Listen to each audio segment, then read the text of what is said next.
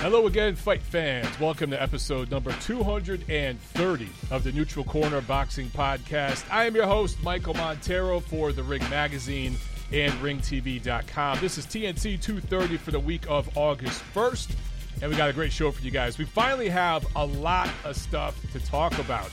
We have a great guest on the show, too, Kelly Pavlik, the former undisputed middleweight champion of the world, going to be joining us in about 20 minutes. And then we can talk about Showtime's schedule that just came out. They released a schedule that starts this weekend and goes through the end of the year. DAZN is back. They had a card last weekend. And Mike Tyson versus Roy Jones Jr.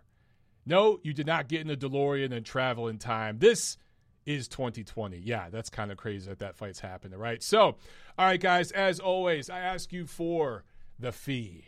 I don't charge a monetary fee for this show, but what I ask you to do is spread the word about the show. Make sure that you are subscribed to the Ring Digital's YouTube channel. Make sure that you click the notification bell so you know as soon as I go live, and make sure that you are subscribed everywhere on all the audio podcast platforms. Spread the word about the show, man. Tweet about it, post about it, get it out there in your boxing blogs, your boxing chat rooms, all that good stuff. That is the fee that I charge and what I ask for you guys. If you get something out of the show, make sure you do that. Leave a rating, a review, and not just once. I ask that you do that every week.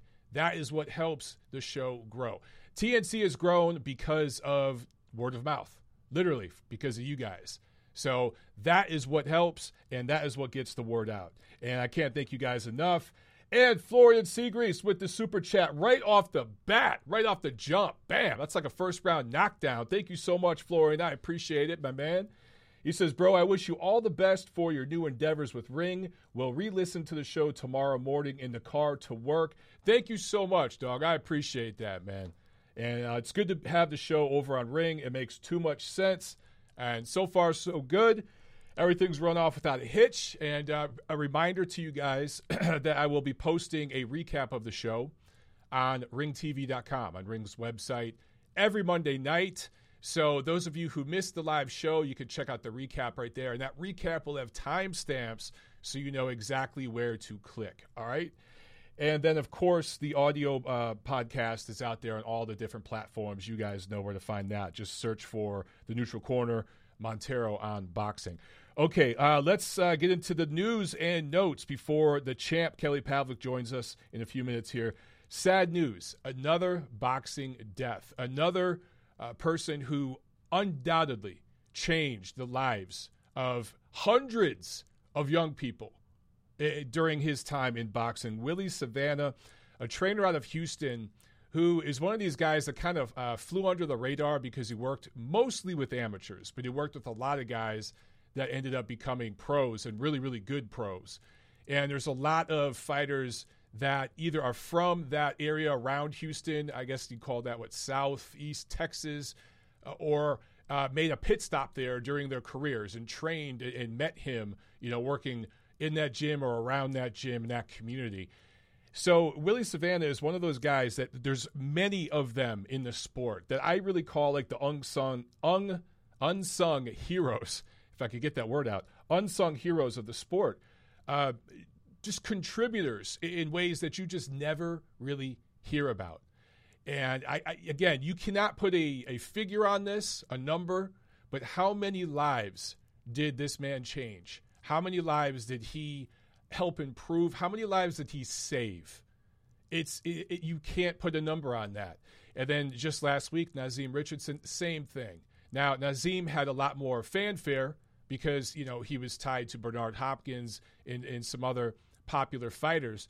But Willie Savannah kind of flew under the radar. But I saw several boxers tweeting about him. I saw Regis Prograis tweet about him, and several fighters from that area. I think the Charlos tweeted about him there. And look, man, Houston, Dallas, San Antonio, that whole area right there, I've been telling you guys for years, those of you who followed my show, that is becoming a real hotbed of boxing action.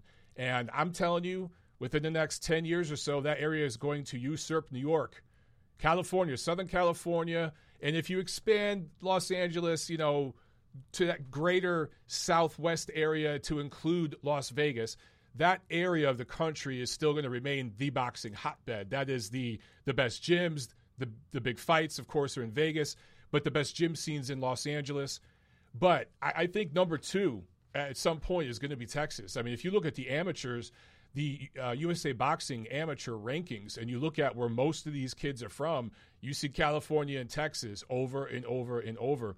And Willie Savannah was a big part of making Texas boxing what it is today and what it's going to become in the future, because I think it's just going to get better. So rest in peace to him. Thoughts with his family. And, man, the boxing community mourns another loss. Another great guy. All right, let's talk about upcoming fights. Mike Tyson versus Roy Jones Jr. Now, all right, I did a video on my channel, Montero Unboxing, Friday, talk about this a little bit. That ended up being a really fun video. We had a few callers call in, and I just got everybody in like on a conference call, and we just talked, and it was a lot of fun. But let me just stick to the facts here. September 12th, this fight will take place in Carson, California, just south of Los Angeles, and apparently it's going to be streamed on an app called Triller. And the reports are, none of this has been confirmed because these reports, these dollar amounts get exaggerated, but it's being reported that they paid $50 million for the right to stream this event. Now, again, who knows? Maybe it's only half that, but even if it is half of that, holy shit.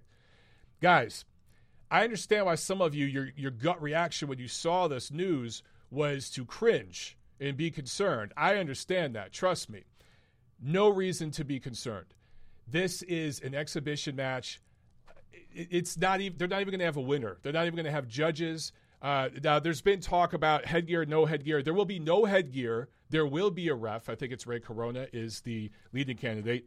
But no judges and no score will be kept. So let me tell you what's going to happen here. There's going to be an 8-round sparring session. And the last couple rounds of this are going to be a little rough to look at because both these guys are going to be winded. And that's no disrespect to them.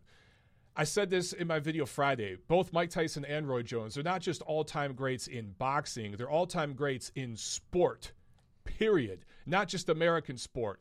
Sport. That's it. They're two of the greats of sport. And if they want to do this, good for them. If you want to support this, good for them. I think that now the question is, this is a pay-per-view. How much is it going to cost? If they charge $14.95, $19.95, I think it's going to do very, very well. But if they think they could charge $80 for this shit, or even $40, $50, and think that they're going to sell a lot of these, I don't know, man, especially on an app like Triller. This isn't Showtime. This isn't HBO. When these two guys, Tyson and Roy, when they were fighting, those were the two platforms. That's where all of the boxing in the United States, big boxing in the USA, was on Showtime and HBO.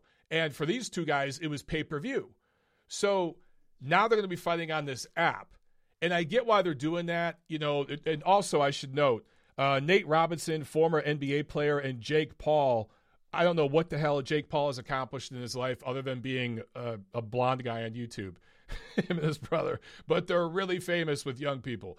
So I get why they're on the card, because they're trying to get young people to buy the card, right? So a bunch of the teeny boppers, they're going to maybe buy it to see Jake Paul fight. And NBA fans, I don't know if this Nate Robinson guy was any good or not, but they're going to buy it to see him fight. So, like, I understand the marketing behind it. And let's give Tyson credit. The marketing push was terrific. He got a lot of people talking. And then when he was smoking a blunt while signing his contract, that gets people talking. Mike Tyson could do anything. Mike Tyson could take a shit and tweet about it, and it will break the internet. Anything he does breaks the internet because he's one of those guys that just transcends sports. He's one of the most famous people in the world. Seriously, people in every corner of the earth know who Mike Tyson is. So this has the potential to do something. Some people are outraged by it and they think it's horrible for boxing. Some people have a massive hard-on and they're jerking off to it. They think it's great for boxing. Me, personally, I don't really give a shit either way. Will I watch it? I guess. If I got nothing going on, yeah, sure, I'll check it out. But I don't think this is going to destroy boxing. I don't think this is going to save boxing. I kind of look at this the way I looked at Mayweather-McGregor, except this won't make as much money. But it's just kind of one of those events. Or remember last year we had Logan Paul versus KSI, and some people hated that, some people loved it, and I kind of looked at it like, it's just another one-off freak show. These things are as old as boxing itself, guys. So this isn't something you should be outraged about. Neither guy is going to get hurt. There's going to be no knockout. I talked about this Friday. The only hard punches will be body shots. Both of these dudes know how to carry somebody. They're going to telegraph their big punches. Roy's going to cock that right shoulder back before he shoots it so Mike can catch it, and vice versa. When Mike shoots a hook, he's going to dip that shoulder down and let Roy know it's coming. They're going to telegraph everything. They're going to shoot everything wide, make it look like they're throwing hard shots when they're really not. But to the layperson, to the casual, they're going to buy into this shit. And I guess Triller is going to do this multi-episode documentary, quote-unquote, preview show to hype this thing up. And, maybe it'll work because Tyson will say something crazy, Roy will say something crazy, and they'll hype this thing up. What I find most interesting of everything is that it's on September 12th, which is around Mexican Independence Day weekend, which, again, I go back to the two biggest dates in boxing, at least in North America, are around Cinco de Mayo and Mexican Independence Day. And I've talked about on numerous platforms, the Mexican-American fan contingent is the most powerful, the biggest. They spend the most money. And, some people find that to be a controversial comment because when I talk about how great the Mexican-American fans are to the sport, everybody else thinks that I'm saying they suck. And that's not what I'm doing. I'm just saying it's pretty obvious. Floyd Mayweather, not Mexican. He always fought on the two Mexican holidays. Mike Tyson, Roy Jones Jr., not Mexican, fighting around Mexican Independence Day. So again, I reiterate, the Mexican-American fan base carries the sport in the United States. Now, that doesn't mean that there aren't other amazing fan bases of many other walks of life. I'm not saying that. But watch, one of you motherfuckers on Twitter will say something because you got to do it. Okay, but September 12th, that should be Canelo's date, right? We should be talking about Canelo Alvarez and Gennady Golovkin fighting a third time, or Canelo Alvarez fighting Callum Smith. We should be talking about that September 12th. But if you're Canelo Alvarez and you're Golden Boy, and most importantly, if you're DAZN, do you want to go up against Mike Tyson that weekend? I don't know. Maybe they'll wait to see how much Mike Tyson's charging. Now, if they're charging $80 and DAZN has Canelo for $20, well, maybe they would. But if Mike Tyson's charging $20 for his pay-per-view, which I think would be the smart play here, make it the same price or cheaper than a 1-month subscription to DAZN, then what's Canelo going to do? So basically, Canelo, for pulling the diva tactics and everything else, this is the second year in a row he's losing out on that huge date, Mexican Independence Day. Now, say what you will about Floyd Mayweather and all the politics and all the games he played and all of that. You knew when that dude was fighting. You maybe didn't like who he fought, but if you were a diehard Floyd Mayweather fan, you knew how much it was going to cost. It was going to cost you $80, and you knew once in May, once in September, regardless of any damn thing, that's when he was fighting. It was going to be in Las Vegas. It's going to cost you about $80, and those were the two dates. Canelo, 2 years in a row, has screwed himself out of the Mexican Independence Day weekend. It's, in my opinion, look, I understand that Billy Joe Saunders turned down the fight, and a bunch of other people have turned down the fight because they say they're not getting paid enough, and that is on them. I get that. But if you're DAZN and you're shelling out $40 million to Golden Boy for every fight Canelo does, and Canelo's supposed to get 35 of that, and the rest of the show gets $5 million, and you're having a global pandemic, DAZN, until last weekend, hadn't put a show on for months, bleeding money, you're Canelo Alvarez, you're the richest fighter in the sport. Do you not think, you know what, shit, instead of $35 million, let me take $20 million. Let's cut this shit in half. And then let's get this other guy $6-7 million and to make this fight and lock in this date because I care about my Mexican fans. I'm Canelo Alvarez. I care about my Mexican and Mexican-American fans, and I want to celebrate around this important holiday, so let's lock in this date, September 12th. Now, he don't give a damn. He wants that $35 million. In fact, you guys saw his lawyer, Canelo's lawyer. You saw I can't remember what platform it was on, but there was an interview where he was talking about DAZN. You know, they're kind of beefing right now. And he wants that $35 million. Guys, sometimes, you know, it's easy to beat up on promoters. It's easy to beat up on the networks and the platforms and everything else. But sometimes you got to look at the fighters. I mean, sometimes it is on the fighters. And I think this whole delay with Canelo two years in a row, not fighting around Mexican Independence Day, is the most important Mexican fighter right now, might be the most important Mexican athlete right now, certainly in that discussion. Not fighting around Mexican Independence Day weekend 2 years in a row, that's a big deal, man. That's a real big deal. Now, look, maybe he can get the fight with Callum Smith done, and you'll have dueling cards on September 12th. But do you think they want to go up against Mike Tyson, even if it's an exhibition? I don't think so. I don't think he's fighting on September 12th, man. And that's a damn shame. That really is a damn shame. My man Scotty Buck on the chat from Detroit, my hometown. He says, too bad they can't figure out a way to put the card together with Canelo and Tyson. That'd be awesome. If you had somehow on Canelo's card, you had Mike Tyson and Roy Jones fighting, like as a co-main or something like that, shit. That would be huge, dude. But, you know, that would make too much sense, Scotty, and this is boxing. So what are you going to do? All right, let's talk real quick here about Showtime's schedule. I think it's great to see Showtime Boxing back. We actually have a card, a decent little doubleheader from Connecticut that they're going to have this weekend that I'll preview later in the show. But so they just came out, Steven Espinoza, with their August through December schedule. And it's pretty loaded, man. There's some good stuff on this schedule. So the two pay-per-views obviously are the standout cards. So let's talk about the Charlo doubleheader. So you got Jermall, that's 160 pounds, 30-0, going up against Sergey Derevyanchenko. And you got Jermell at 154, 33-1, going up against Jason Rosario. This is September 26th. And location hasn't been set, but it's likely that all these Showtime cards will be there at the Mohegan Sun in Connecticut.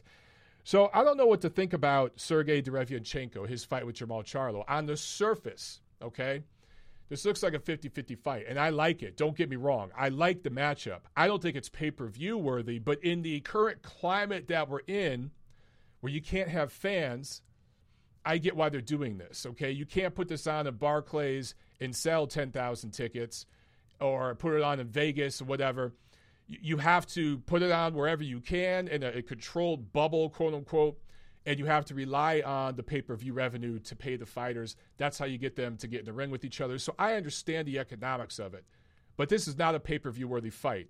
It's a damn good Showtime Championship boxing level fight, not a pay-per-view fight, but this is 2020. Derevyanchenko, 2 tough fights against Daniel Jacobs, Gennady Golovkin, but we talked about this on my video Friday on my channel. Mark from Unrivaled Boxing Talk, he brought up a great point. There was also that Jack Colque fight. That was a distance fight. That was a grueling fight. So this dude's had 3 tough distance fights recently, grueling fights, and he really took a pounding against Gennady Golovkin. Dropped against Jacobs, dropped against Triple G, and he hasn't fought. That Triple G fight was last October. So by the time he fights Jermall Charlo, that's 1 year off, just about. It's 51 weeks out of the ring. Now, that might benefit him. He might heal up. It might not. I like the style matchup because Derevyanchenko likes to come in, get in your chest, pressure. I like that. Can he be successful doing that with all the ring rust against Charlo? I don't know. Jermell fighting Jason Rosario. So here's the thing. Like, again, on the surface, that looks like a great matchup. It really does, and I like it, and it's a unification. The winner of that fight will be the Ring Magazine champion at junior middleweight. We're sanctioning that for our junior middleweight championship belt. So I like the fight, okay? However, there's some X factors with Rosario. Who's his best opponent? For Jermell, he fought Trout, he fought Harrison. Those were good quality match. Now, he lost one to Harrison, obviously, but he has good experience, certainly more than Rosario. Rosario had that big win over J-Rock in January. That was this year, TKO 5. But the rest of his resume, he just hasn't fought anybody else on that level. So was that just the perfect night where he put it all together and he caught J-Rock on an off night? Or was that him stepping up to the level of opposition he was facing and showing his true colors, who he really is? We will find out in this fight against Jermell Charlo. So I like this matchup. One thing, too, I should mention, Rosario was TKO'd in 2017. So he could be TKO'd again. He's been stopped before. He could be stopped again. I like both those matchups. And overall, I think that's a good card. It's one of the best cards that PBC has put together. They've put together some good pay-per-views with some nice undercards. All things considered, that's a nice card. And then also the other big one that stands out, Gervonta Tank Davis versus Leo Santa Cruz, October 24th. Now, supposedly, this fight is going to be at 130 pounds. I question that. I question that shit. Tank has a piece of the WBA belt at 135. Leo has a piece of the WBA belt at 130. This is supposed to be at 130, and both their belts are going to be on the line. It makes no damn sense, but this is the WBA. They have 3 titleists in each of these divisions. So what happens if Davis can't make 130, and he comes in at 133 and he says, hey, Leo, here's an extra few $100,000 because I ain't even going to try to make weight. I got down to 133. Here, take some extra money. Then what happens? Are both belts on the line still? Or are they both only on the line for Leo? Like, what happens with that? I don't know. I know one thing.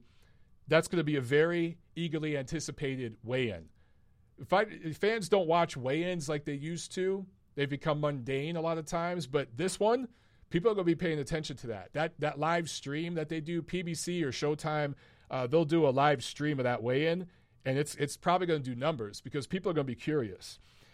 But look, this matchup on paper, it looks super duper competitive because Gervonta Davis hasn't fought anybody, at least not in their physical prime. He has one good win over Pedraza, and that wasn't Pedraza at his best weight. Still, good win. But Leo has been in with the better fighters, even though Leo's resume is not very good itself. But him beating Carl Frampton, that annihilates anything that Gervonta Davis has done, right?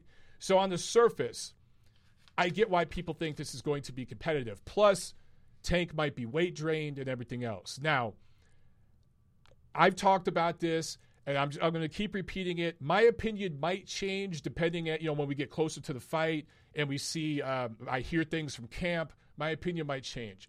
But the way I look at this fight is very similar to the way I looked at Errol Spence, Mikey Garcia, okay? In retrospect, looking at that fight, that was a brand-building exercise for Team Errol Spence and the brass at PBC who understand that they had something, in regards to Spence in the future. They had some big fight possibilities with him. They have Pacquiao they could put him in there against. And that's who they really want to promote, right? It's one of the fighters they're really trying to promote. They want to make him a Fox pay-per-view fighter twice a year from here on out. And Mikey Garcia's brand and his name recognition with diehard fight fans, particularly, who did I talk about before, the Mexican-American fight fans, that helped build Errol Spence's name. And that's the way I see this fight. I think that Leo Santa Cruz, the peak of his career has already happened. It was right around the Frampton fights. And I just see them using Santa Cruz's name to help build up Gervonta Tank Davis.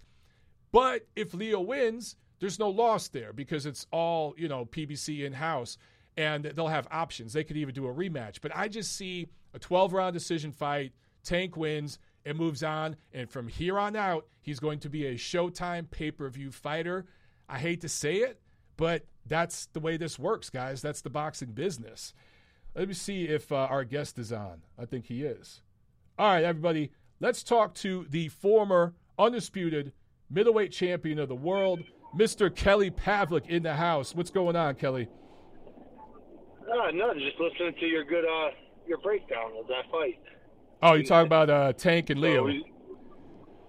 Yeah, I'm just thinking, bro, because I love the fight, but, I was just breaking it down, comparing it to Mikey's fight with Errol, and you were there for that. We were talking that week before that fight.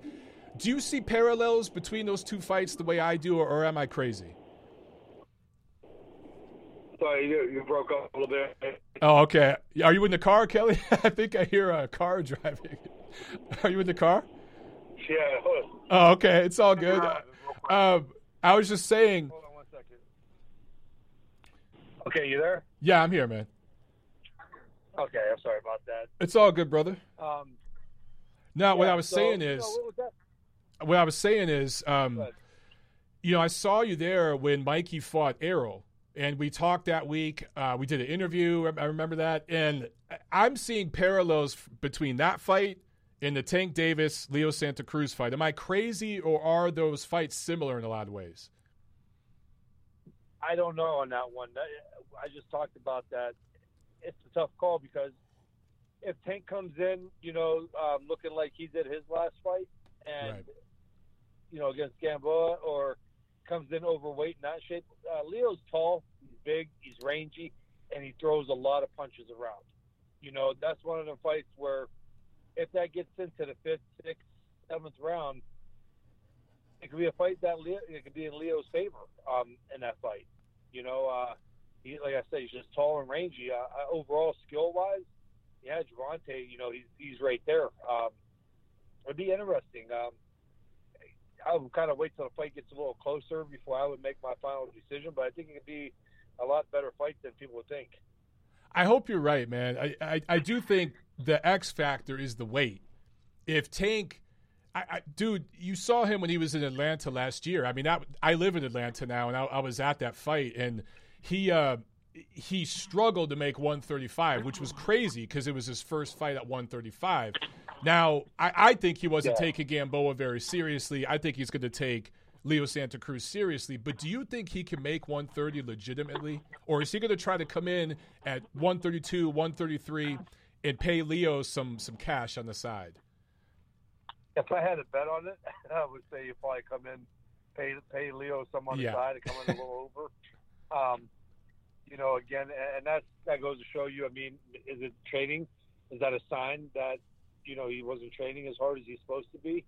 And again, on the fight itself alone, it's just a little different when you got a guy who's throwing 90 some punches to 100 punches at you around. You got to try to keep up for the judges, and it could take a toll come later rounds unless Tank goes into a style where he's popping Leo, and Leo stops throwing a lot of punches around and tries to be more defensive. It's interesting. It is, but on the weight thing, that's a big factor. Does Tank come in heavy again and say, you know what, find me, I'm going to keep my strength and everything else for this fight? We don't know. Interesting to see. I'm like you, man. If I was betting, that's what I would bet on. And I think that Tank's got to slow Leo's output down. He's got to get him down to 50, 60 punches a round. If he could do that, I just think he wins a comfortable decision. But, obviously Leo can outwork him, particularly in the later rounds. Yeah, I had my co-host on my podcast. He was taking Leo with the Gary Russell months back when this was being talked about, maybe. And I said Gary Russell is the type guy that could be issues now for Leo, because Gary Russell showed me, I think, against Jojo Diaz that he could take a pounding, to the body, and he could get in dogfights and still have that condition. I was able to witness it there. That's why I thought Gary stood a good chance against a guy like Leo, especially with his hand speed. Tank, so far in his career, I haven't seen that gut check. I haven't seen what Tank's able to do at a high pace for, 7, 8 rounds, let alone 9, 10, 11, and 12. So. Right. That's a great point, man. And you bring up your show. I wanted to make sure I get a plug for it. The Punchline with Kelly Pavlik and James Dominguez. Man, I noticed something recently, and if we can't talk about this, then tell me to shut up and we'll move on. But I noticed Eddie Hearn and Matchroom they did some show recently with the same name, The Punchline. Now, I know that you trademarked that name, Kelly. So have you talked to those guys, and is everything cool? Are they going to stop using that name, or do you not care? I didn't really.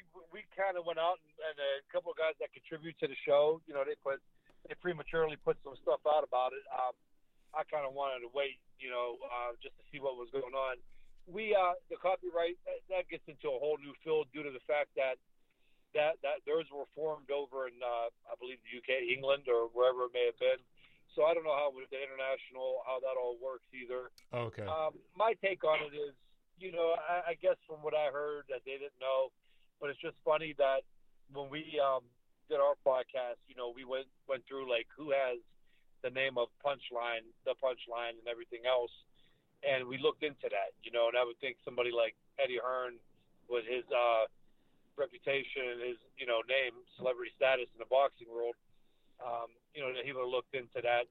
I guess the format is very close to what we do. They answer people's questions like we do. Right. So I'm not going to say that he went and copied it. It points to it that he was, and it's more of a compliment, if anything. But we'll look further into it. I wanted to sit down before I said anything on social media. I wanted to sit down and go over that with the attorneys and everything, how that would work. Right. Especially due to the fact that, we've been out there. We've been at fights with the punchline, and we've had our show now for 3 years. So that's what I was going to ask. You've had that show since 2017, right?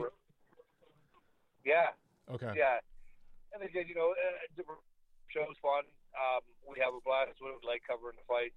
It's not something I'm losing sleep over. Again, I look at it more as a compliment. Obviously, they've seen the show, they've seen the work, because you just don't take the name and the same format. Yeah, it looks suspicious, man. Like this. By the way, everyone listening, this is not Kelly saying this. This is Michael Montero saying this. I don't want to burn no bridges. Yeah. By no means. Yeah, it just. I'll say it. It looks suspicious. Okay, I'll just leave it at that. Okay, I wanted to ask you, and I know, full disclosure, you were represented by Top Rank for your whole career, your whole pro career, right? But what did you think, honest opinion about their bubble series? The first wave of it just ended. I think they're going to bring it back in late August. But, it seems like boxing fans are never satisfied. I understand that the matchmaking wasn't the best. I understand that the fights didn't feature a lot of stars, actually no stars at all, really. But given what we're dealing with, in this current climate, I'm just curious what kind of grade you'd give them. And did you check out any of those fights? What did you think about it? Yeah, I caught some of what I could. It's a tough spot right now, just with everything going on for all sports. So I think they're doing what they can. Top Rank to me has always been a good promotional company, and what I like with Top Rank is they're conservative with their fighters. They're not in a hurry. I think they're still in the process of making world champions and bringing them up quick, and where you get to really see the top guys. It's just hard right now to speak on anything as far as from my opinion on the promotionals in the sport, because it's crazy. I mean, these fights, how they're being made. I don't know the money that TV's given for fights without an audience also. So, as long as they're putting fights out there, I think that's a good thing right now with everything that's, at stake. So it's crazy though. It is crazy, man. I saw where Major League Baseball, I don't know the exact number, but I want to say they've had like 70 or 80 COVID positives in the past couple weeks. So, like, their shit's blowing up already. And for Top Rank, and then the UFC, too, when they came back, they only had a handful of positives. So I think they did a really good job with testing. And there's so much cost associated with that. And you're dealing with the commission, and the commission makes the rules. So, all in all, I mean, yeah, the matchmaking wasn't great, but I'm just glad they're keeping guys busy. I think that'll pay off. Yeah, I think, they're doing what they can do. We got to take into consideration there's a lot of guys that were sitting around not knowing what was happening because a lot of gyms were shut down for that reason. So there are a lot of guys last minute or short notice that may have had to take fights that could have jeopardized, their career. It was just, it was a hard situation overall. You may have some guys that have been in their training for, 2 months and were ready to go. But I just don't think for a while there anybody knew what was happening. So I think it's hard to match make at a time like that. I think it really is. Now it looks like it's picking up and it's getting a little better. I've seen Showtime's, future fights, and it looks like there's a lot of good matchups. for Yeah. what it is. I definitely want to ask you about a couple of those, but since we kind of hinted on the promotional side of it, I want to go back to your career for a minute. You were the legitimate, the real middleweight champion of the world from like 2007 to 2010. But Arthur Abraham and Sebastian Sylvester had the IBF belt. Felix Sturm had the WBA belt. So those other two belts were tied up with the German promoters. I'm just curious, did you guys ever try to make fights with them, and how close did you get? Was there any talk about trying to unify with those guys, or was it impossible?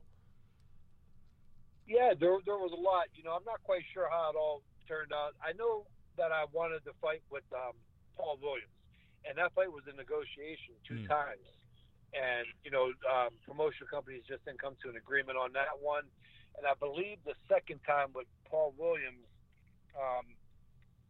to fall through, there was no other big fight out there.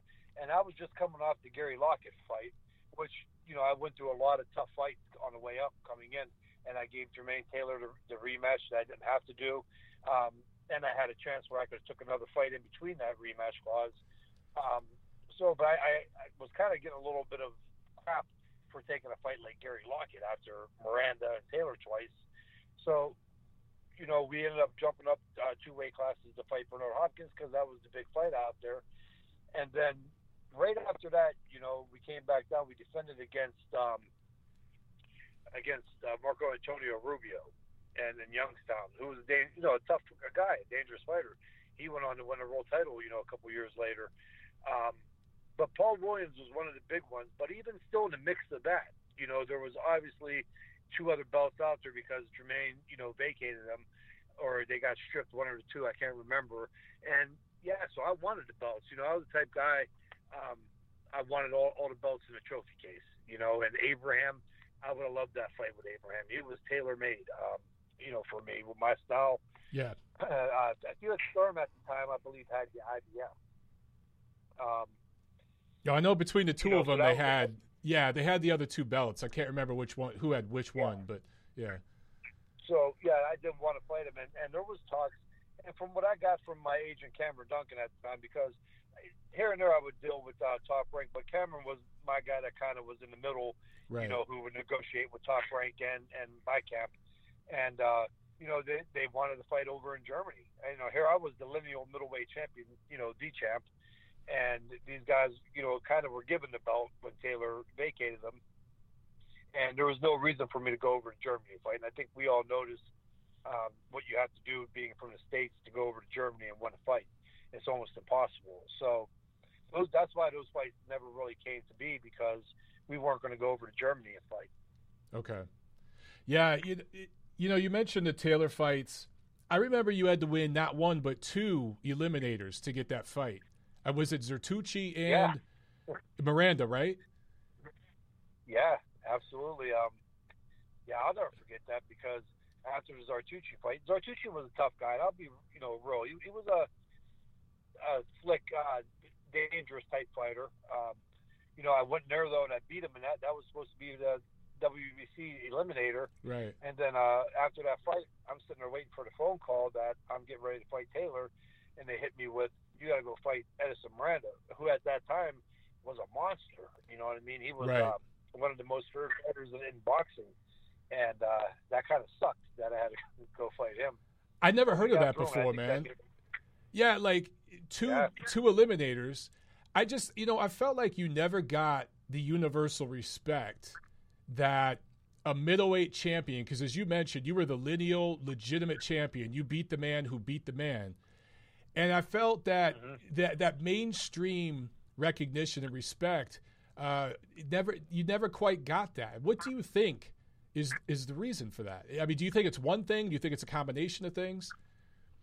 I think it was a combination. I really do. A lot of fights, again, the big ones would have been like Abraham. There was talk of me versus Joe Calzaghe, but Calzaghe was at super middleweight, and at that time, being smart, there was no need for me to jump to super middleweight when I was the middleweight king. You know what I mean? It would have been cool to go up and win another belt in another weight class, but at that time, that was my money zone. That was my weight class. I was the king of that weight class, and there were still fights to be made. And I just think through negotiations, I don't think Abraham wanted to take the fight with me here in the States. And I'm not wrong. People say, well, world champ would have went and fought. No, I was the world champ, and I worked my ass off for that. Guys like Abraham and Stern should have came over here to fight me. I won the titles by beating the man who beat the man, which gets into another great question that I don't fully know. Taylor was the undisputed middleweight champion, and how I look at it, how I always thought it was taught, undisputed middleweight champion. The only way that you really lose that title is if you lose a fight. If you lose the championship. Taylor never lost to lose the undisputed middleweight champion. He vacated the belts. Right. So should I have down the line maybe been undisputed middleweight champ? I don't know, but the whole thing about this was I was the main champ at the time. I beat the man, and so I think with them fights not coming to be, and then obviously the Paul Williams fight coming up, people kind of wanted to see that fight. I think that would have been a very interesting fight. People would have action packed. He threw 100 punches around. I threw in the high to mid-90s. It would have been an action packed fight. That would have been a good fight. Yeah, well, those falling out, and then it made a difference. Let me just throw a word out here. Race.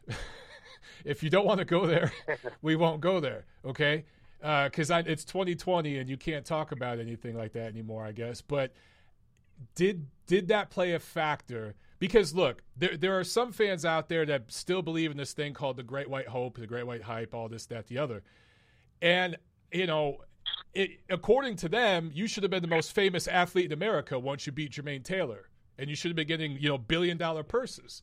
But here you are, the legitimate lineal middleweight champion of the world, and you still weren't getting that mainstream credit across the board. Do you think that played a factor, or do you think it didn't play a factor at all? I truly don't know. I would hate to say that it did, and then I could be wrong. That's something where nobody, even 13 years ago, nobody really came out and said that. Actually, but I will tell you one. I think Cameron Duncan can vouch for this one. When it took us 7 years to get the title shot, and that was coming up. Now, mind you, I was signed by one of the biggest promotional companies in the sport, and I was tearing through people. I mean, I was at like 12-0, 12 knockouts, 14-0, 14 knockouts, and I wasn't getting on big-time TV or big networks. I was fighting on Univision, Telemundo, sometimes here and there an ESPN fight. And, we'll never forget, I forget who it was at the time with HBO at the head. It was asked, the question was asked, why am I not on? And what did the guy say, the head from HBO? I want to say it was like Greenberg or something like that. He goes, because we don't invest in white fighters from the Midwest. I remember that interview. That was said. That was true. That's pretty telling. And I think, I think after beating guys, going in there, not only beating guys like Zartucci and Miranda, but beating them the way that I did, they had no choice at that point to, put me on HBO. But yeah, it was a long road. It took 7 years. A lot of people with my career are like, it was a short career, but it wasn't. I think a lot of people think that my career started in 2007, and it didn't. I turned pro in 2000, so I was already 7 years in when I fought for the title. Yeah, a lot of people do forget that. You had a, 13-year pro career total, right? Yeah, 12 years. Yeah, so I just want, you hit on that, though. It took you 7 years to get to HBO, and you think of an American middleweight that went pretty far in the amateur system. I think you lost to Jermaine Taylor in the Olympic qualifiers. Correct me if I'm wrong. Yes. But you went pretty far in that process. And and I was young. I was a baby.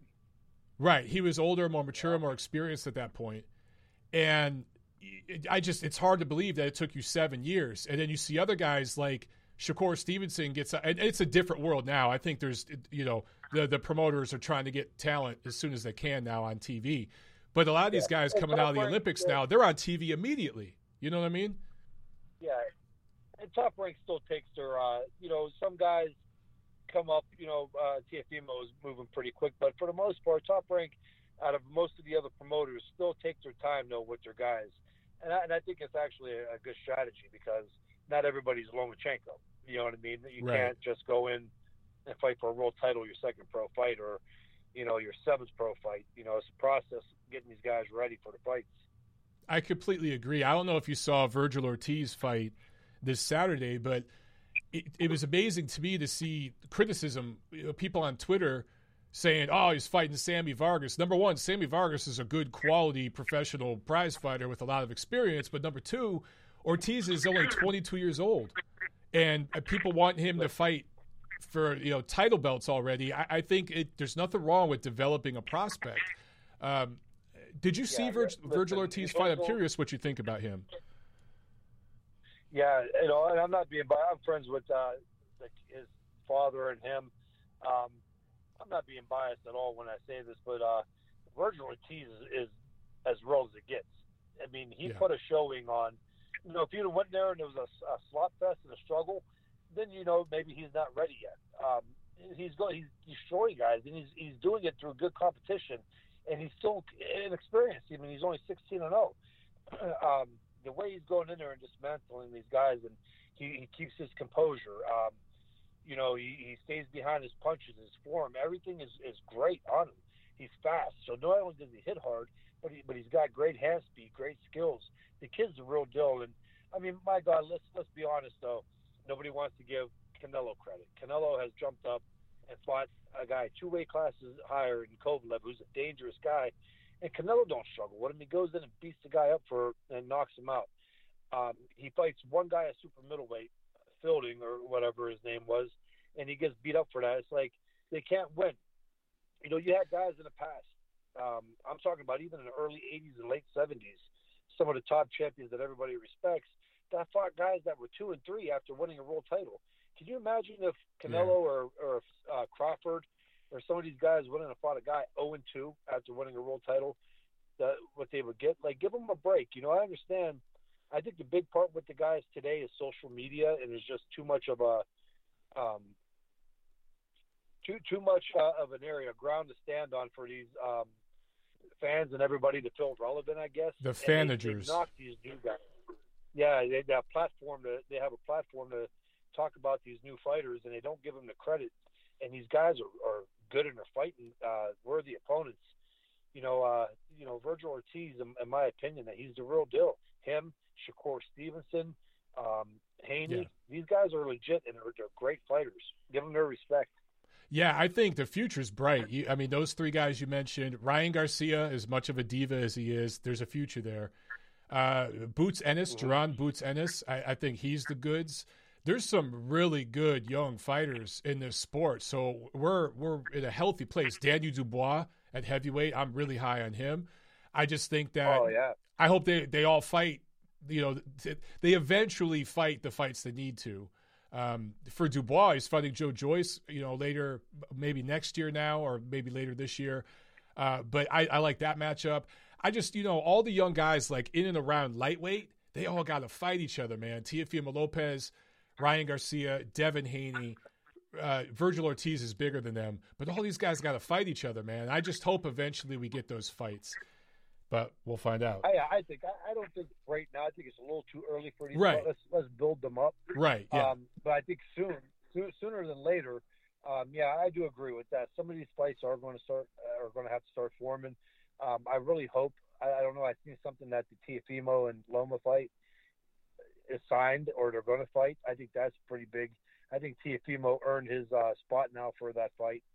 But it's interesting. I mean, there's a lot of fights from 135 up to super middleweight. Look at that weight. You have Bivol that came down now, who's a monster. That came down from 175. Benavidez. Just so many guys at that weight class that Canelo's still in the mix of that. He could bounce around from middleweight to light heavyweight. Yeah, Canelo might be the best super middleweight on the planet right now. He might be. You know what I'm saying? I wouldn't. Me personally, I think I want to see him go down to middleweight. I think that beating Kovalev was a huge feat. But I honestly, Canelo's a tremendous fighter. But I don't think, when you're getting with guys like Benavidez and Bivol, that's a little dangerous there.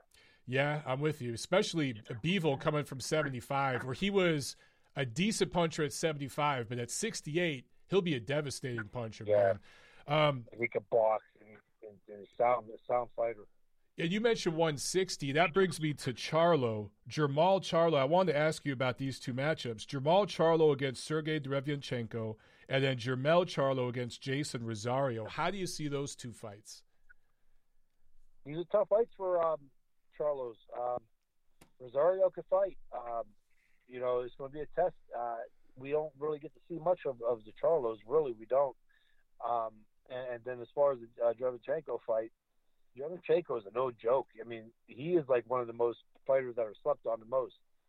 He can fight, and that's going to be interesting. That's the fight there. That's a pick 'em fight. I know a lot of people are going to go with Charlo. I don't know on that one. That's too tough to pick. Yeah, I keep going back and forth on both of those. The fight, I got to ask, there's some people in the chat asking about this. This is the last fight I'll ask you about, and then we'll let you go. But Mike Tyson and Roy Jones, some people hate it, some people love it. For me, I'm like, this ain't going to kill boxing, this ain't going to save it. How do you see that fight, man? Yeah, me and a couple of my one buddy were talking about that. We're like, man, we're not ordering that fight. I'm not watching that. And then I was like, yeah, but watch, like 2 days out from the fight, I'm going to be like, hey, James, you want to come over and have some pizza and watch the fight? It's one of those type things. Like, yep, exactly. You got two megastars. Yeah, you got two megastars going. I don't know on it. I mean, I don't know what's all behind it. I hear 1 minute that there's headgear and they're going to go easy. Then I hear that there's no headgear. They're going to have regular size fight gloves, but they're not going full out.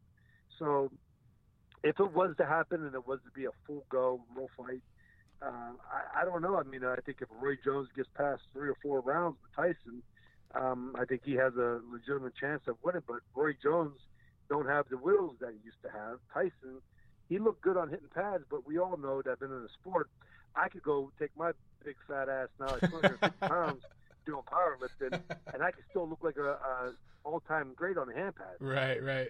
Because I've been doing that my entire life, and Tyson has. But we got to see what he could do in the ring with, a real fight. It's just a hard fight to pick. Tyson, the last thing to go on anybody is their power. So Tyson still has that chance to catch Roy Jones. But if Roy Jones could outbox him, I don't know how much of that weed farm Mike Tyson's been enjoying. But, a lot. It all comes down to I think it's going to be high walking to the ring, man. He's going to be smoking a blunt walking to the ring. I can tell you, smoking weed that gets in your lungs. Yeah, Kelly, I what I've heard from the commission, it's 12-ounce gloves, no headgear, but there's no judges or scoring and no winner.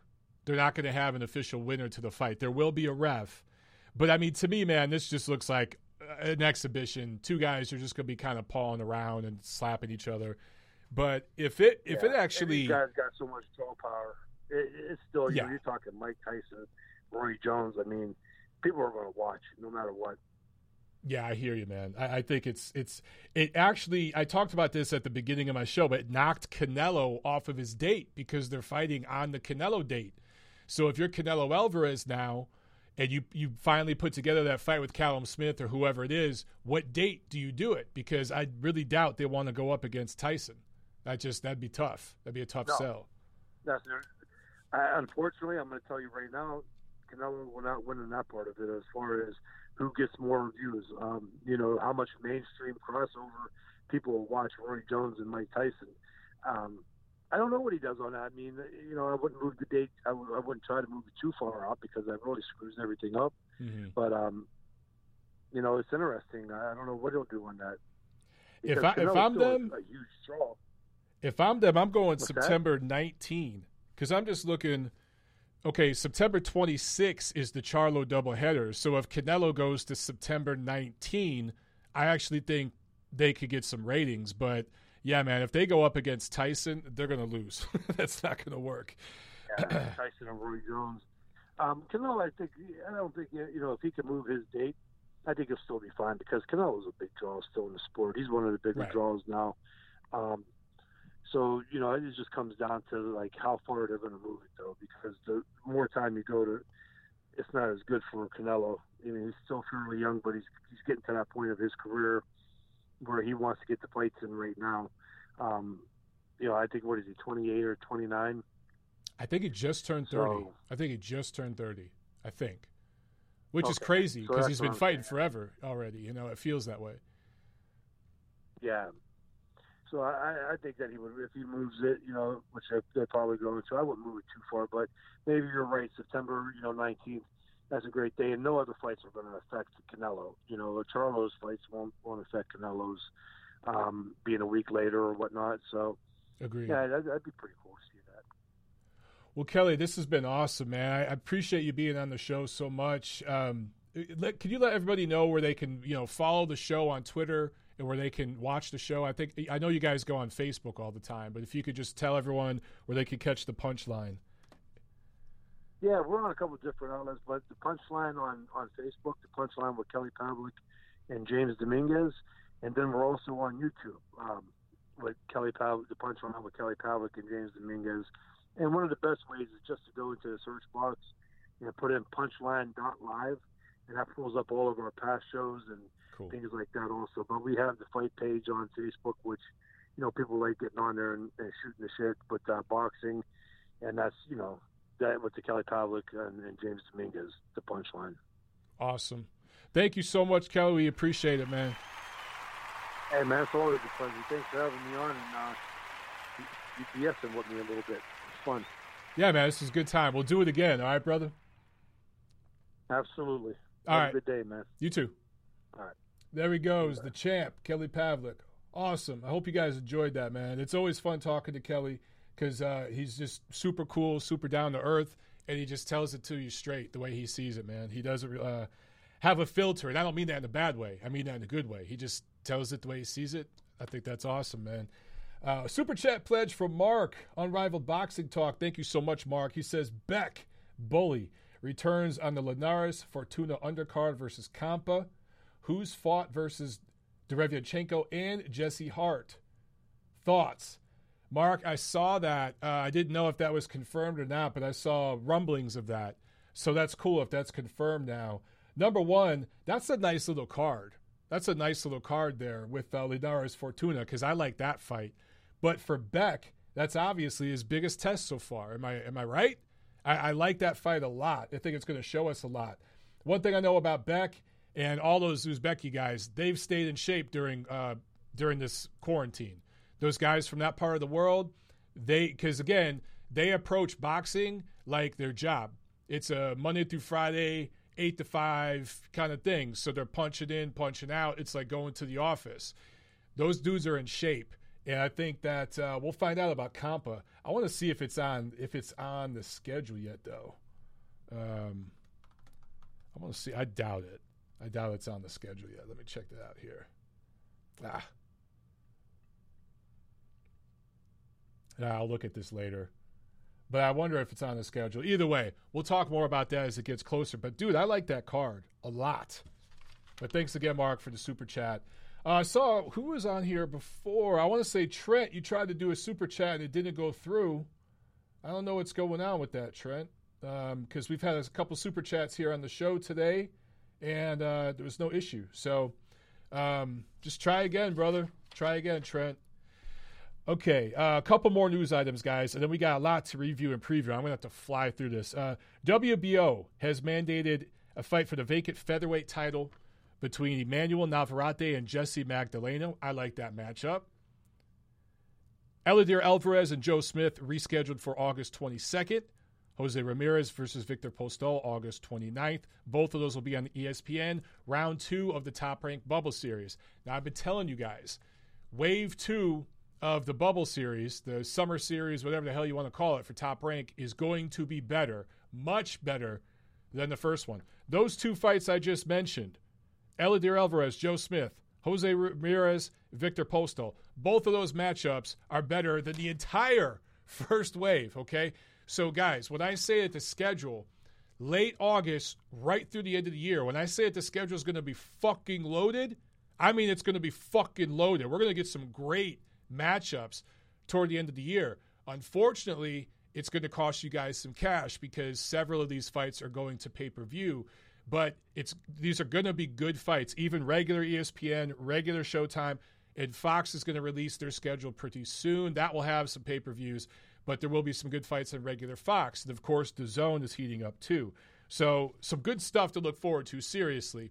We had stir-fried shit for half the year, but it's going to end very, very well on every platform, which is awesome because usually it's one platform. Like last year it was DAZN kicking ass, right? And before that, I think it was Showtime that had a really good run. But now all 3-4 platforms are going to be loaded. It's going to be fun. Okay, last week, the last fight of the first wave of Top Rank's Bubble Series. Last Tuesday, July 21st, Oscar Valdez scores a TKO 10 win over Jason Velez. For Valdez, it was only his second fight at 130. Velez has been there since 2016. I talked about that a little bit. Velez has been in with bigger guys, bigger punches, but Valdez is like a little pit bull, and he just keeps on coming, man. And he eventually dropped him in the 5th, twice in the 10th, stopped Valdez at the very end of the fight. It was a 10-round fight. And so solid fight, good, entertaining scrap. Velez was penalized 1 point in the 9th. Really, it was a non-factor, though, because Valdez won virtually every round. But it's so interesting to me that Valdez could dominate a fight, win every round, drop a guy 3 times, and stop him for the first time in his career, and still get really heavily criticized for that fight. To me, there were people on the ESPN broadcast, Tim Bradley and those guys were going in on him and saying, oh, you should do this, you should do that. People on Twitter were going in on him. All the podcasts this week are going in on Oscar Valdez. I'm watching the fight, and I'm like, guys, this is just the level that he fights at. He's not at that super-duper elite level. And I'm not saying that to disrespect him. There's nothing wrong with that. He's going to win a belt at 130 because at some point he'll get a piece of a WBO title at 130, maybe even 135 pounds because of his association with Top Rank. Remember, the WBO stands for War Bob's Organization. If you fight for Top Rank, you're going to win a WBO belt, or at least fight for one at some point.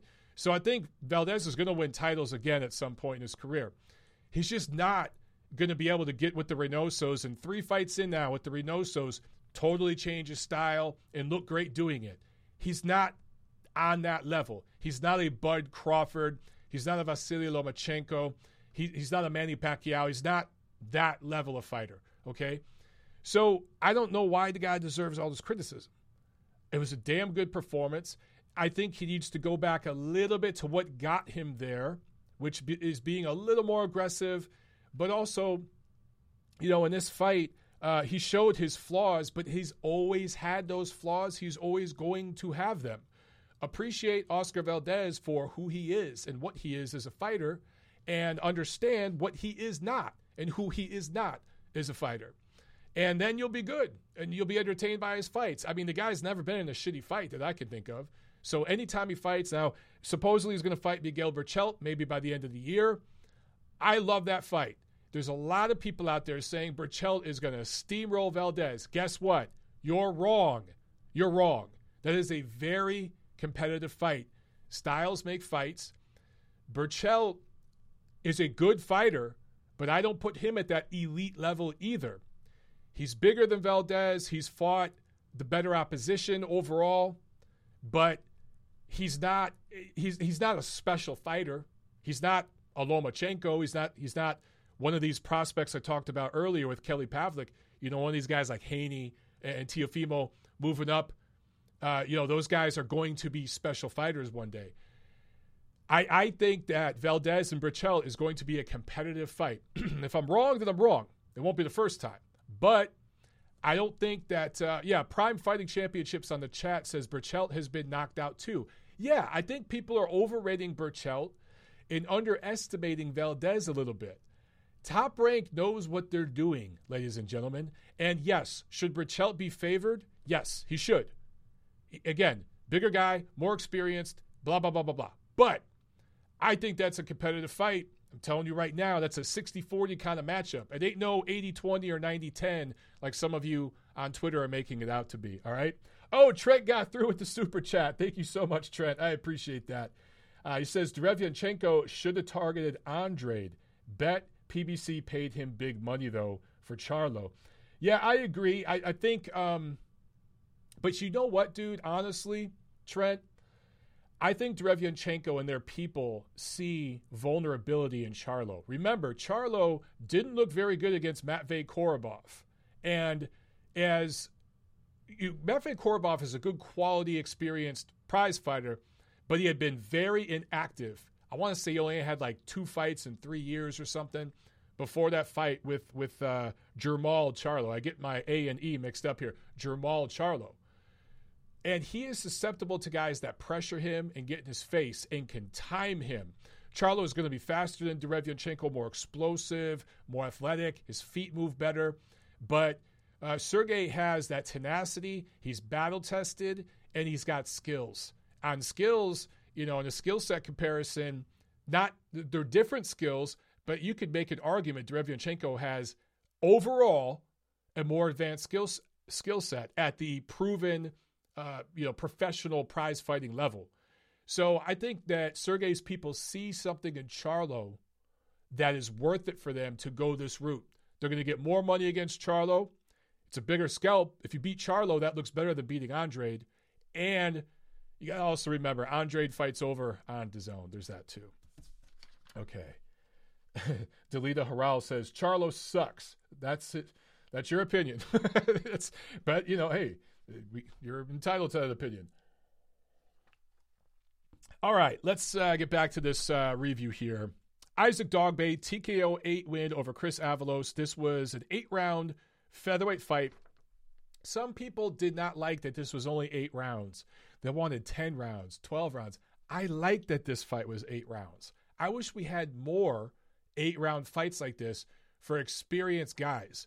Yes, Dogboe once held titles. Chris Avalos has been, I believe, a title challenger in the past.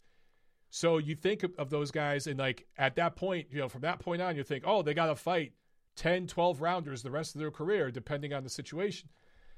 I don't think so, man. If a guy like Isaac Dogboe, who had, a rough couple fights, right? Couple rough losses, if he wants to come back and fight in a 6-rounder or 8-rounder, I'm good with that. I wish more veteran fighters would do that. And for Isaac Dogboe to fight Chris Avalos, who is a good, experienced guy, I like this matchup. And I like that it was only 8 rounds. I really do wish we had more of that in boxing. Okay, so let's talk about some of the things about boxing that pissed me off here. Super middleweight prospect Edgar the Chosen One Berlanga improved to 14-0, 23-year-old New Yorker. All 14 of his wins have come with first-round knockouts. And ESPN is slobbing their knob all over this guy, right? They're just slobbing it. They're cradling the balls. They're just working that shit because 14 wins, all in the first round, all by knockout. It looks awesome. It's so great to market that to the casual fan. I understand. However, is there really that much of a difference between this guy's level of opposition and Seniesa Estrada and who she fought Friday night on DAZN and knocked out in 6 seconds? Now, I'm not trying to disrespect Berlanga's opposition, okay? They're obviously levels above who Estrada fought, but in the male boxing world, I think it's legit when you what I just said, when you look at these 14 opponents and you look at the records, guys, I don't give a shit that Berlanga knocked out 14 guys in the first round. It looks cool on a tagline. It's easy to tweet something like that. It looks good on social. It looks good on Instagram. It makes for a great soundbite. Is it developing the prospect? Do we know anything about this kid in regards to his boxing ability, making adjustments? Getting in there with a guy who could bang, a guy who can move, a guy who can switch his stance, a guy who goes to the body, a taller guy, a shorter guy. We don't know. We have no freaking idea. We have no idea, right? So that's the kind of thing I'm talking about here. To me, this is part of the issue with boxing. You see this every few years. A guy comes out and his first 10, 15 fights are all first-round knockouts or whatever. That gets people really, really excited. I'll tell you who I was more impressed by on this card.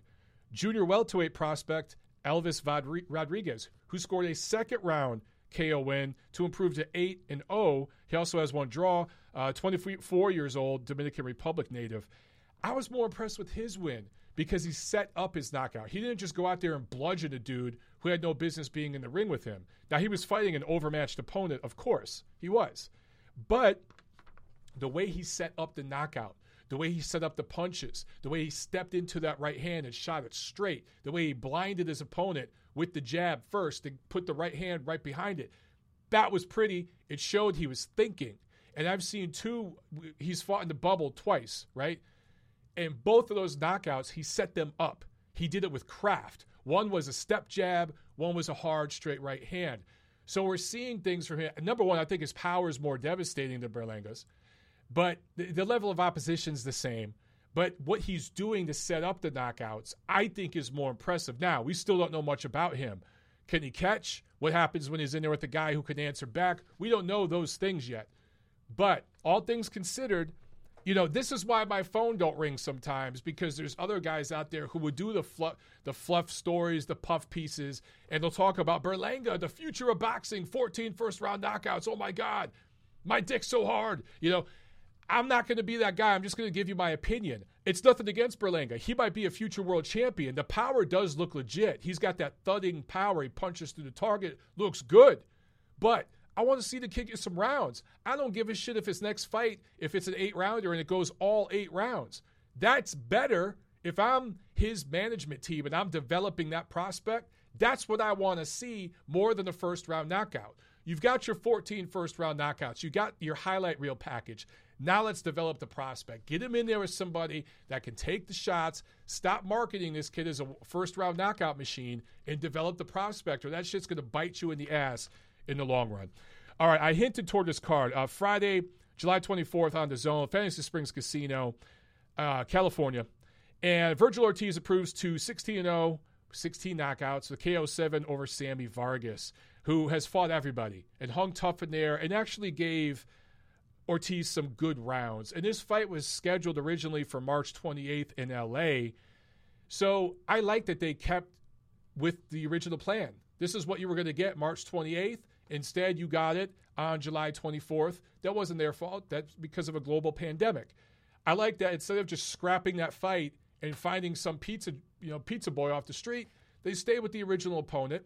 And Ortiz, now here's again, you compare Virgil Ortiz, 16-0, 16 knockouts. You compare that to Edgar Berlanga's 14-0, 14 knockouts. Which one's more impressive, right?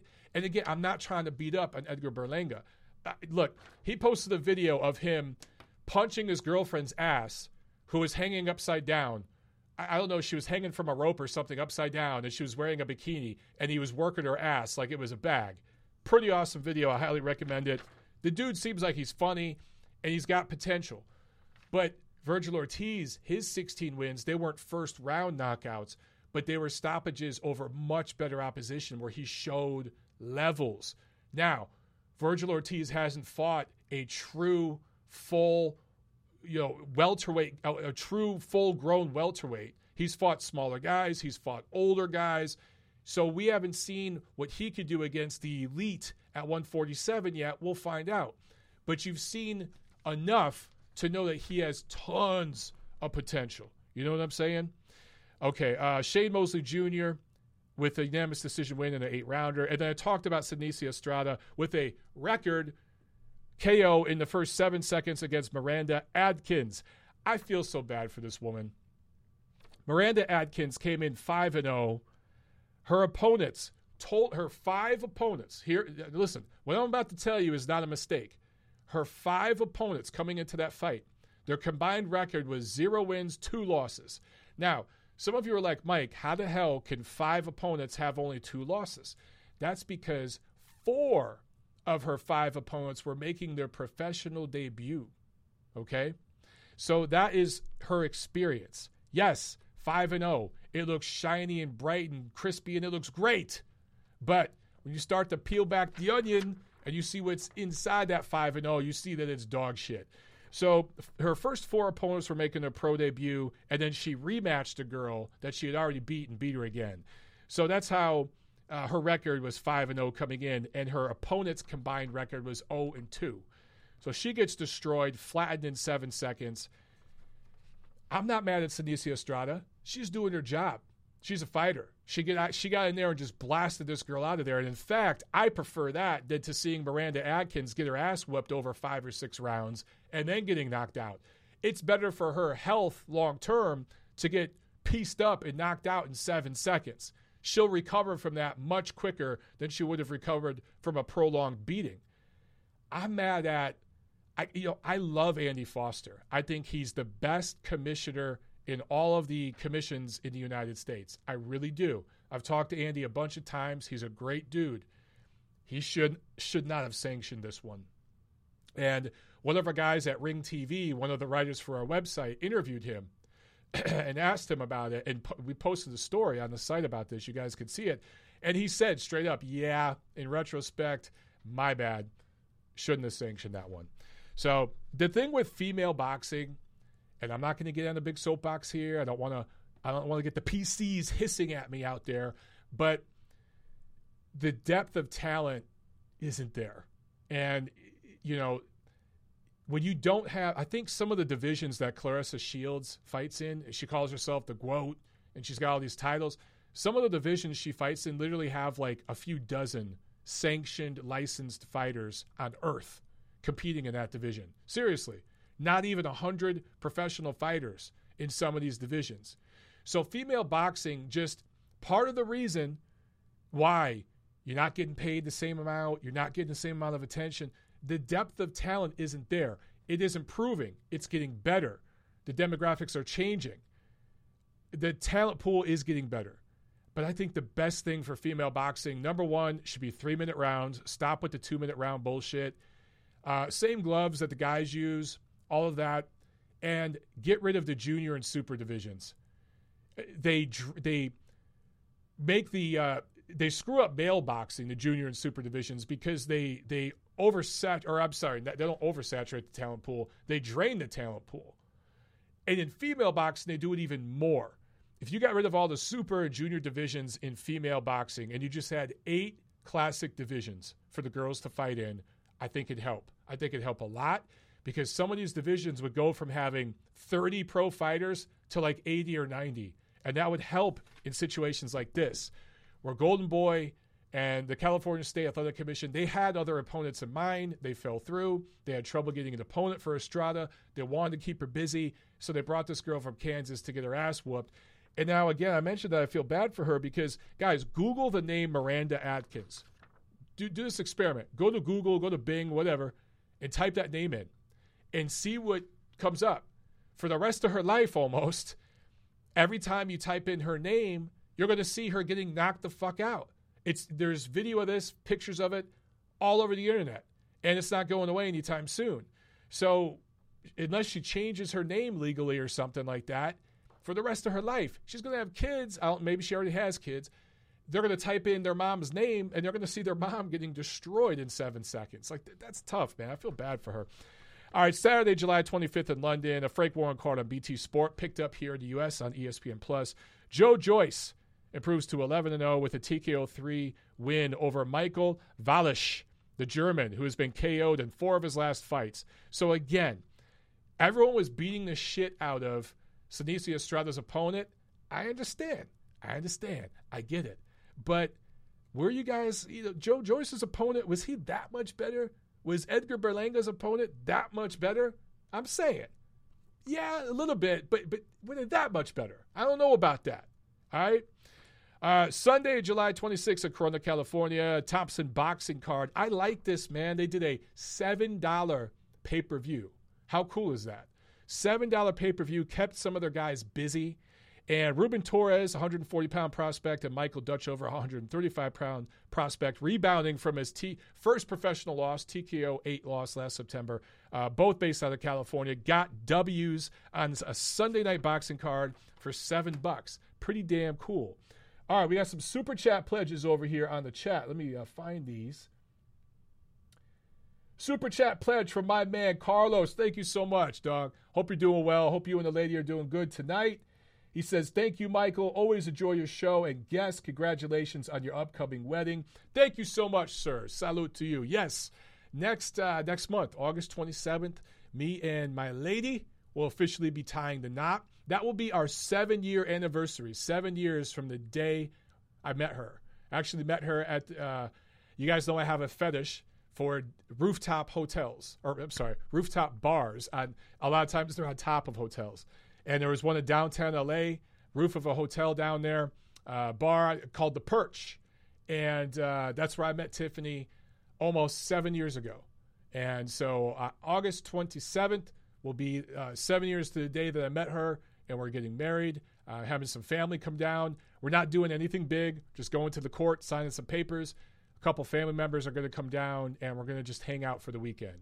And one day, a few years from now, when we actually have some money, we're going to do an official celebration, a real wedding and all that. But for now, we're just going to make it official, and she could take that Montero name. Crazy, crazy, crazy, crazy. I'm finally going to be an honest man.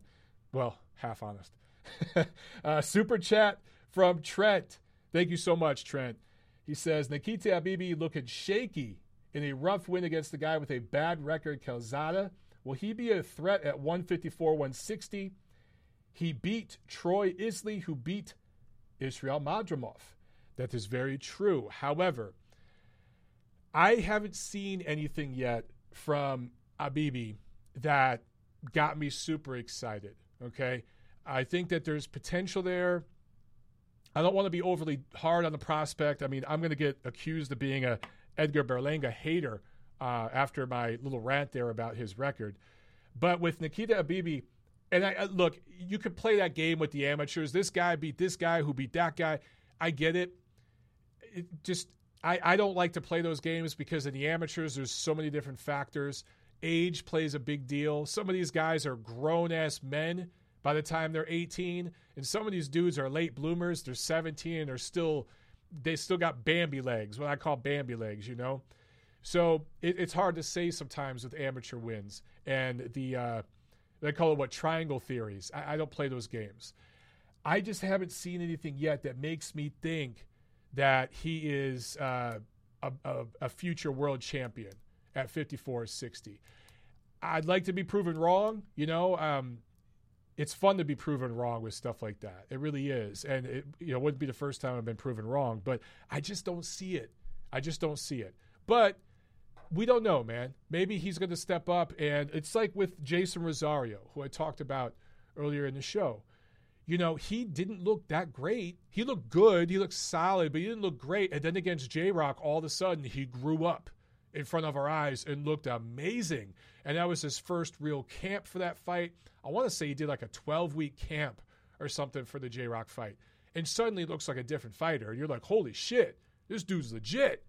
Now, maybe with Nikita Habibi, we'll be having that same conversation in a couple years. But at this point, there's several other prospects I'm much more excited about. All right, thank you so much for the super chats, guys. Okay, quick preview. And then, man, we've been going here for almost an hour and a half. Good show today. Hopefully you guys aren't sick of me yapping. Actually, we got a phone call here. Let me jump over. I think this is Mark. I believe this is Mark. Let's see. 353, you're on the show. Go. Hi. What's up? Not much. I wanted to ask you your thoughts on Jaime Arboleda versus Chris Colbert. Not a lot of people are talking about it. Lil B-Hop versus Arboleda. Arboleda just got off of a tentative victory over, Jason Velez, who lost to Valdez recently. I think that's a big step up. Chris Colbert? You talking about Chris Colbert? You're talking Jaime Arboleda who beat... Yeah, you call him Chris Colbert, so I don't know. Is that how you say it? I've always heard of Chris Colbert. That's how I say it. It's a French name. Well, yeah, it does look French, but he's from Brooklyn. So when you said Colbert, I'm like, huh? What are you talking? Okay. So, but you're a much more distinguished and refined gentleman than myself, Mark. So perhaps you just. I'm a degenerate. You say you have a fetish for rooftops, so I've got a fetish for G-string and oil. Hey, there's nothing wrong with the G-string and oil. Shit, that's a whole different fetish, though. We might have to do a different show to talk about that. Hey, man, I like Chris Colbert, or Colbert, if you will. I like him. That win over Jezreel Corrales And then it was a good win over Michael Beltran, too. So, but Arboleda, he had that one loss to Reki Dole, and that was a big knockout. Do you remember that? I do, actually. Yeah. That was at the Forum. I think that was, Sullivan Barrera, Joe Smith undercard at the Forum. Look at you. Yeah, look at me, man. Yeah, so what happens if Chris puts a hard right hand on him? I don't know. I've never seen Chris hit anybody with a hard right hand. Yeah, Chris doesn't hit that hard. You're right. He has, 5 knockouts and 14 fights here. I'm looking. He does go the distance a lot. But if look, my pick in this is Chris Colbert decision. And this is for an interim. Wow, look at this. It's for a WBA title. Go figure. Yeah, it's for the interim, isn't it? Yeah, interim. Man, the WBA, I could not keep up with their damn titles. Jason Velez, I think you mentioned this. Jason Velez almost had Arboleda out of there. He had him down in the 12th round of their fight. A lot of people felt Velez won that fight, and Velez does not hit hard for 130. So I think Colbert has a chance to stop him. I really do. Do you know who else actually has an interim world title fight? Who? Trevor Bryan? Rolando Romero. Rolando Romero. He's fighting for the interim WBA lightweight title. Rolly Romero, the world sparring champion. Man, I cannot keep up with the WBA. That's not on BoxRec, by the way. He's fighting against Jackson Marinez. Yeah, it's not on there. On the David Benavidez Angulo undercard. That's for WBA lightweight interim title. And that's according to, let's see here, that's according to PBC's official website. Huh. That's cool. Because Romero, is he one of Mayweather's guys? He fights out of that Mayweather's gym, right? I think so. He's the guy who's knocked out everybody in sparring. Right, yeah. He is. He's the all-time great sparring guy who, if you listen to YouTube and you listen to Twitter, this dude, he's up there with Willie Pep and, Robinson and all those guys. Well, we'll find out. He knocked out Willie Pep. Yeah, he would knock out Willie Pep with one punch. No. Yeah, but all know, this whole schedule, right? Like, I actually love it. To be honest with you, I really do. Like, boxing's been in a down spiral, and I've been going through it and thinking of all the fights, like Benavidez, Angulo. It's okay, Rolly Romero versus Marinez, good. Otto Wallin's back in action. He's fighting against Kaufman. Yeah, I like that fight. That's going to be fun. Yeah, Kaufman will come to fight with Wallin. Yeah. But Wallin has a habit of cutting opponents. People are like, oh, the Tyson Fury cut. He actually cut 3 of his last 4 opponents before that Fury fight. That's not a coincidence. Really? It's the way he's punching then. Yeah. Yeah, or the way he's headbutting as well. That too. Let's not leave that out. out. Yeah. Good point. Yeah, so it's all interesting. Like, what's your favorite fight coming up over the next, let's say, 2.5 months? If you had to pick one fight, which fight is the one you're looking forward to the most as a fan? So, like August, September. Yeah, I like Eleider Alvarez, Joe Smith. I think that's going to be fun on ESPN. I think Ramirez Postol will be pretty good. Let's see, what else? Erickson Lubin and Terrell Goucher, that's going to be a good fight. You think so? I don't. I think Lubin will beat Goucher pretty easily. I think that's a good crossroads matchup. It should, on paper, that's a close fight. I mean, if we're going, but I mean, if we're going all the way through the end of September, the Charlo card, I mean, that's the best card, obviously. And between the two Charlo fights, I think Charlo Derevianchenko is the most interesting one. And again, the X factor for me is just the wear and tear on Derevianchenko. Can he be the same guy that he's been recently? If so, that's a damn good fight, man. Well, we've also got White Povetkin. Oh, that's right. I like that fight too. People seem to be just suddenly forgetting about it, and that fight got a lot more interesting with White leaving Tibbs. He left Tibbs. He's now with Xavier Miller, who he kind of like learned how to do his trade by going over to the Kronk gym and being a big lover of James Toney, you know, that Philly shell style, that side-on style kind of thing. I think that if you watch, he was in the corner for the Marius Vac fight, and that's how he fought against Vac, even though he was out of shape. And I'm just thinking to myself, I think that's the worst possible style in the world to use against a bob and weave inside left hook artist. You could move right into a left That's hook. just my... You could move right into it. Exactly. If he's not careful. Yeah. So it makes things a lot more interesting. So, dude, the schedule, I'm telling you, toward the end of the next month is going to be slow, but toward the end of August and then into September and through the rest of the year, we're good. We've got good fights, and it's on multiple platforms. So, I mean, people are forgetting Fox hasn't even released their schedule yet. Yes, and even though we're saying, it's going to be slow, I'm being honest with you. Next weekend is nice. Like, Saturday is nice. I've got Rungvisai versus Rumarong. Yeah. Right? For a hardcore like me, that's fantastic. I know Rungvisai is going to knock him out because I'm not on the downhill, you know. But I like it. It is what it is. I've got Cheeseman versus Eggington. I've got breakfast. I've got Fulton versus Leo.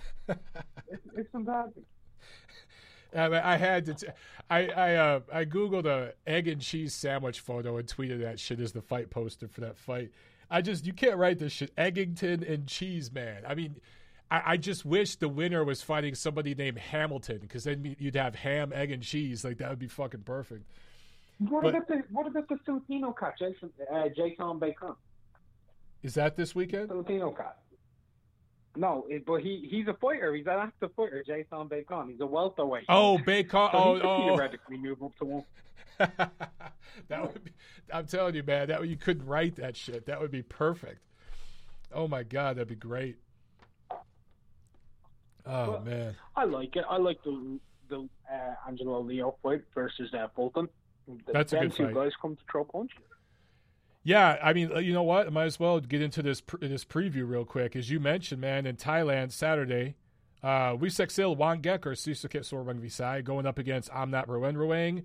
What I'm not sure of is I don't think this is a WBC super flyweight title fight. I think this will be a non-title fight. You see that a lot with the Thai champions. They have interim fights so I'm not sure. It's a non-title fight. Yeah, that makes sense. Wanggek hasn't fought since last April. Ruenrueng since last March. Ruenrueng lost 2 of 3 between 2016 and 2018, but he had 2 comeback fights in 2019 that he won. The Matchroom Fight Camp card out of Brentwood, that's on Sky in the UK and DAZN here in the USA. Sam Eggington versus Ted Cheeseman, a junior middleweight egg and cheese sandwich. And then Mohegan Sun Casino, Connecticut on Showtime. It's the return of Showtime Boxing. It's the return of PBC.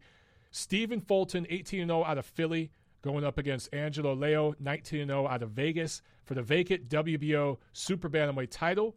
And Joseph George, 10-0 out of Houston, going up against Marcos Uscadero, 10-1 Argentinian fighter. This is a rematch. They fought last November to a split decision, 10 rounds, light heavyweights. Decent fights, man. Decent fights. I can predict every fight on all those cards. All right, give it to me. Go. Run them off quick. Fulton wins the. Go ahead. What? I was going to say, run them off quick. Boom, boom, boom. Yeah, Rungvisai winning the first 5 rounds. I'd say round 4 against him. Rumarong stops him, probably off of a right hand. Cheeseman cracks the egg in rounds 5 through 7.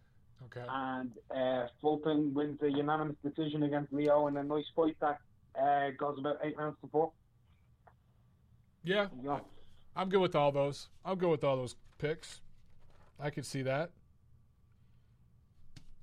All right, you know what? That's what's happening, mate. We have another call. Let's get this other caller on the line, and we'll just 3-way action.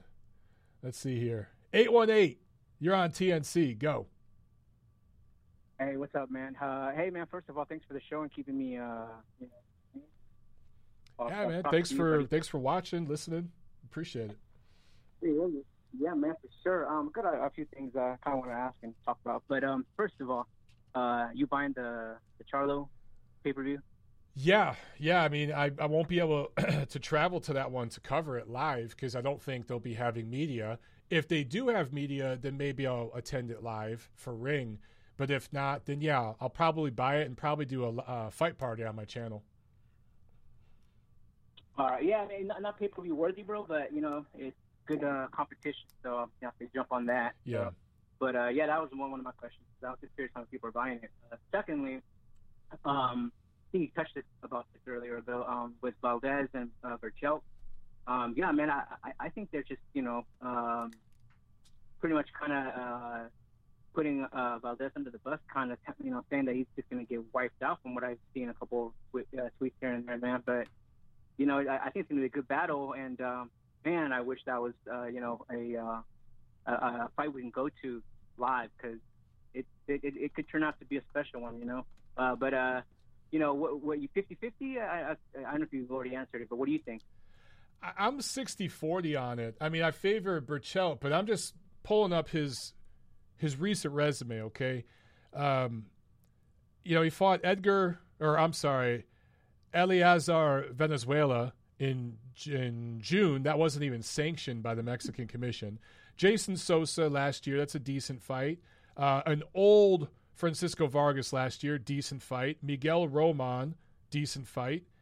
So he's got some names, but then 2017 for me is when he really jumped on the scene. He fought a prime Francisco Vargas and then Takashi Miura. Those were two really good wins. But I'm just looking at the resume and I'm like, man, I don't think he steamrolls Oscar Valdez like everyone's saying. Mark, if you're still on the line, how do you see that fight? I don't know if we've talked about that one yet, but am I crazy in thinking that this is going to be a competitive fight? Yes. Okay. All right. Maybe I'm crazy. That's my opinion.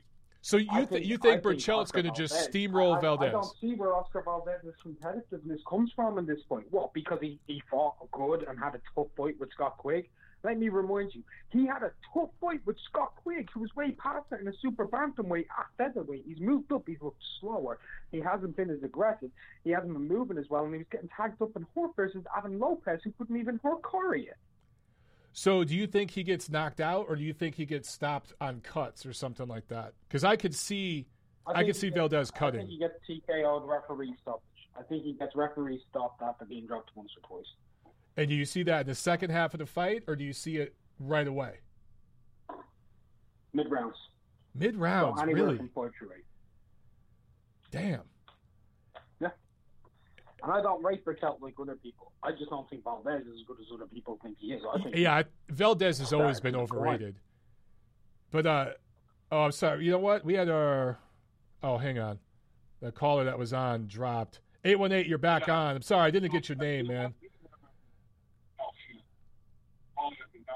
818, you're back on. No, it's Ace. It's Ace, buddy. Oh, Ace. Okay. What's up, man? All right, can you hear me? Yeah. You got me? Yeah, we got you. Oh. All right. You're on, man. Go ahead. I understand I understand the points with Valdez, and I favor Berchelt too, but at the end of the day, I feel like the resumes themselves, Berchelt has had a couple better opponents, but overall Valdez has had very solid opponents in my opinion, and he's got the heart and chin, and we all know Berchelt the way he fights, and he sometimes does throw some wild punches that can be timed and caught with, but at the end of the day, I root for both of them. There's going to be no loser in that fight, and I'm looking forward to that one, man. Hopefully it happens today or this year. I think it should happen by the end of the year, and my hope is, put that on somewhere like the Forum or StubHub Center, or whatever the hell it's called now, somewhere in LA where that will do a great crowd, and it would be just energetic, like right at the end of the year around December. it'd be awesome but who knows if we could still have crowds by then. We might not be allowed to have fans in attendance. So either way, if that fight gets made this year, I'm definitely watching, and that's going to be a hell of a fight. I still think it's going to be competitive. I do favor Berchelt. I favor Berchelt maybe by late stoppage, but I do think it's competitive.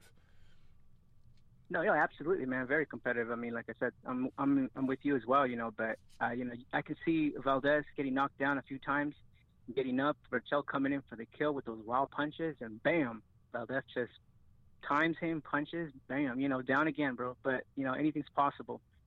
Yeah. But anyways, the last thing I wanted to ask you, man, I don't know if it's getting personal, but like I'm on Twitter, but not that much, just for my news that I really want to look up or whatever. But I saw something between you and this other guy. I mean, he's probably old, but like some guy that had beef with you or with each other. I think it's Marcos. What's up with that, bro?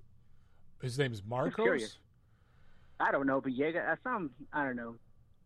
Some Twitter guy. There's people on Twitter that hate me, bro. There's a few people out there that just don't like me. I don't know. No, I know, but this is one particular name that I see also. He works for one of the promotions, I think. I don't know who. I don't know. I actually know who he is. I know who Marcos is. Marcos Villegas. Fight Hub, and he's an unofficial scorer for PBC at the moment. And Marcos. It's Mark Ortega. Mark Ortega. Oh, Marco. Oh, yeah. Look, that guy's nobody. He doesn't. He worked for. I'll just say this: that dude has some sort of weird obsession. He does not like me. And he thinks all these things about me that are really, really untrue, and he knows they're untrue, but he says them anyway. I think he's just really, really jealous. He knows things about me that he knows I'm a good dude. I'll put it to you that way. He's met me in person. He's met my fiance, but he's just not a good guy. He's been fired from multiple jobs. He's tried to sell press credentials at one point. He sold bootleg DVDs of guys in sparring that they didn't want out there. He's been fired not just from jobs in boxing, but other platforms outside of boxing because he made people uncomfortable. So he's kind of I don't want to beat up on the guy. I honestly feel a little bad about him because I don't know if there's mental illness or something going on, but there's something not quite right about the dude. So I don't want to sit here and beat up on him. But yeah, he's got some weird obsession about me, dude. And there's just a few people like that out there, and I can't spend my time being mad at that. My one thing is when these guys say that when they say things about me that are untrue, it pisses me off. But I'm not going to get in a back and forth with them, correcting them or anything like that, because that's just what they want. I just ignore them. You know what I'm saying? Yeah. I was just curious, bro. I mean, it doesn't matter to me, it is what it is. But, I just saw that. I'm like, well, I guess I'm pretty late to the party with that. But other than that, man, we're looking forward to the fight. It's going to cost a pretty penny, from what I'm seeing. But, man, dude, I just can't wait to see those, upper level elite fighters coming up and getting in the ring. But, hey, man, I'll be hearing you. I'm always hearing you. I might not show up here, but shout out to you guys and what you're doing, and it's all good, brother. You make it happen. All right, man. I appreciate it, dog. Thanks for calling in, and thanks for watching the show, man. For sure, brother. All right, guys. So that's it for today, man. Good show. Wow. Went almost 2 hours. This is like a record. This is like a long show, but we had some great calls. So remember your fee. Like, share, subscribe, leave a rating, a review, all that good stuff. Spread the word about the show and tell everybody about it. And yeah, we will be back next Monday, same time, same channel, right here on Ring. All right? That's it, guys. I'll see you at the fights.